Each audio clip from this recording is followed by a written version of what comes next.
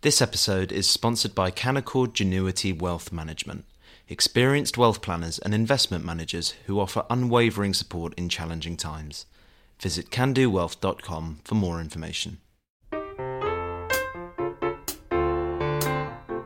Hello and welcome to Coffee House Shots, the Spectator's daily politics podcast. I'm Max Jeffrey and I'm joined by Svetlana Monets and Isabel Hardman.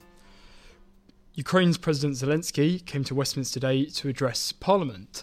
Svetlana, what did he have to say? It's obvious that Zelensky's goal for coming here and addressing British Parliament was to receive fighter jets for Ukraine, as Britain was one of the first countries to help Ukraine in the first weeks of the war, sending us weapons and aid. Zelensky hoped that if the West does send combat aircrafts, Britain will be the first to make the argument. And so far, Ukrainian pilots have been using Soviet aircrafts like MiG-29 and Su-27 and fighting at the limit of their capabilities. And as the spring offensive is coming and everybody's talking that Russia is preparing a new offense to capture the whole Donbass, also maybe Kharkiv region if they're successful, it is crucial for Ukraine to receive the fighting jets as soon as possible. Isabel, where's the conversation in the UK about fighter jets at the moment? Number 10 has said that the Defence Secretary is looking into it. Yeah, so previously the position of the UK government has been that it would be impractical to send fighter jets from the UK to Ukraine. But today, Rishi Sunak's spokesperson said that it might take up to 5 years to train Ukrainian pilots to use UK fighter jets. So it's a long-term prospect, but that this is something that is now being considered. So it's not a sort of imminent thing as Boris Johnson and others have suggested it should be. I think the purpose of Zelensky's visit was to try to speed these things up and also to thank the UK for its support, which UK politicians were very keen to get that thanks as well. I have to say, watching MPs in Westminster Hall, most of whom were taking pictures on their phones for most of the speech, it seemed. For them, they clearly it was a very proud moment for them. But I think they were moved a little bit further towards agreeing to things that they were dismissing a few months ago. So that, you know, the visit has had that, has paid off in that respect. Svetlana, Zelensky's also going to meet with Macron. He's also then going to go to Brussels. What's he going to be saying at these different countries, and how do you think that his message is going to be received in the different European capitals? Yes, also I would like to stress that he's going to meet not only Macron but Scholz in France. And I think the purpose of his trip, the second trip since the last year invasion, is like to start the conversations about sending aircrafts to Ukraine. Ukrainians are not so optimistic about Macron and Scholz as we know that we spent months convincing Scholz to send tanks to Ukraine, and it can take months or even years to convince him to send jets to Ukraine. But they are very hopeful about Britain. And I think that Zelensky making these speeches, making politicians remember that Ukraine is fighting the war every day and we need the weapons now, is just a good way to show that Ukraine needs help right now. And also, Svetlana, what the Americans do is also very important. Where do you think the debate is over there? Do you think they'll be more open than France and Germany? I'm not sure yet, because recently Biden said no to sending A-16 fighter jets to Ukraine, but said that they're open to discussions.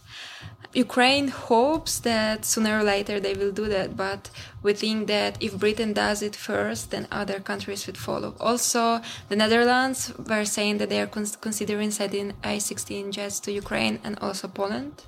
We just need someone to do it first, and other countries will follow. As well, Boris Johnson has said that jets should be sent to Ukraine now. How much an impact will what he says have on what the government does? Yeah, I mean, it is obviously uncomfortable for Rishi Sunak, and Boris Johnson's interventions on Ukraine are much more inconvenient than, for instance, Liz Truss and her sort of I'm not sure she even sees it as a post-mortem of her leadership, really more a sort of continuation this week. Prime Minister's questions came just before Zelensky's address to Westminster Hall, and Keir Starmer decided to fit his questions to that rather than going off on a different topic. So he made it all about the UK's unity, its political unity in supporting Ukraine. And I thought it was really striking. He clearly had sort of three purposes in his questions, in his 6 questions to Rishi Sunak. One was to show that if there was a change of government, which there may well be in the next couple of years, that it wouldn't change the UK's support for the Ukrainian resistance to the Russian invasion. Another was to, as he is always keen to do, underline how Labour has changed since Jeremy Corbyn by saying that Labour's commitment to NATO is unshakable. And the third was to push Rishi Sunak on a couple of issues that were not the sort of thing that you'd normally ask in a sort of partisan point scoring session, particularly the sort of PMQs we've seen recently, which have basically just been two men shouting, "No, you're more weak than I am," which is pretty dispiriting, I have to say. So he wanted Sunak to say that he wanted to see Putin tried for war crimes at The Hague, and he also asked Sunak whether Russia should pay for the reconstruction of Ukraine, and that the wealth that has been held up by economic sanctions should be set aside to do that, both of which Rishi Sunak agreed with. And then there was a bit of a step change where Stephen Flynn, the SNP leader, stood up and had his 2 questions. He started off by paying tribute to Zelensky and echoing a lot of the sort of unity sentiments that Keir Starmer and Rishi Sunak had offered earlier in the session, and then started talking about Liz Truss, saying that she had no regrets about her premiership. Did Rishi Sunak have any regrets about her premiership?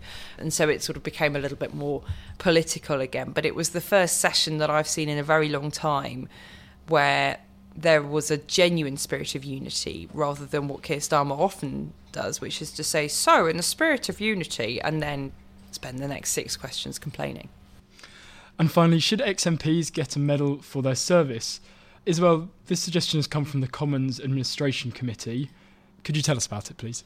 Yeah, I mean, who deserves a medal more, Zelensky or ex-MPs? So this is a report that's come out from this cross-party committee of MPs suggesting, among other things, that when people leave Parliament, they should get some kind of medallion to recognise their service. Now, that's the most eye-catching bit of this report, which is actually quite a serious examination of what happens at the end of a parliamentary career, and whether what happens puts good people off from coming into Westminster in the first place because they see what happens to ex-MPs. I mean, there's a saying in Westminster which is there's nothing more ex than an ex-MP, and it's interesting. There's a division between the recovering MPs who, I mean, I saw one recently who kept waving at me at a party. I thought, why is this woman waving at me? Then I realised that she was a former MP, and she just looked so much happier and healthier that I genuinely hadn't recognised her until she said who she was. So there are those sort of recovering politicians who've moved on with their lives, are doing something completely different, often had a good career before Parliament and have gone back to that good career. And then the ex-MPs who find it very, very difficult, often because they've lost unexpectedly, to move on, to find a new job. They discover that MP is not the adornment on a CV that it once was. Indeed, as this report says, it's often quite off-putting to employers because they think that that ex-MP might still want to be an MP again, which a lot of them do because they're basically political drug addicts. They just want another hit of being in Westminster, weird as that sounds. Or they'll be difficult to manage, which I think is probably also reasonable given how difficult MPs are to manage by their party whips. So this looks at whether there should be a way of helping MPs transition out of Westminster. And I think the medallion proposal really is part of a desire to make being an MP something to be proud of again, as opposed to something that has over the last few years been subject to a great deal of mockery and derision, which I think would be a good thing, because I think we want the best rather than second-rate people wanting to go into politics in the first place. Thank you, Isabel. Thank you, Svetlana, and thank you for listening. And if you want to keep up to date with the latest developments in Ukraine, then subscribe to Svetlana's Ukraine in Focus newsletter. You can do that at spectator.co.uk/Ukraine.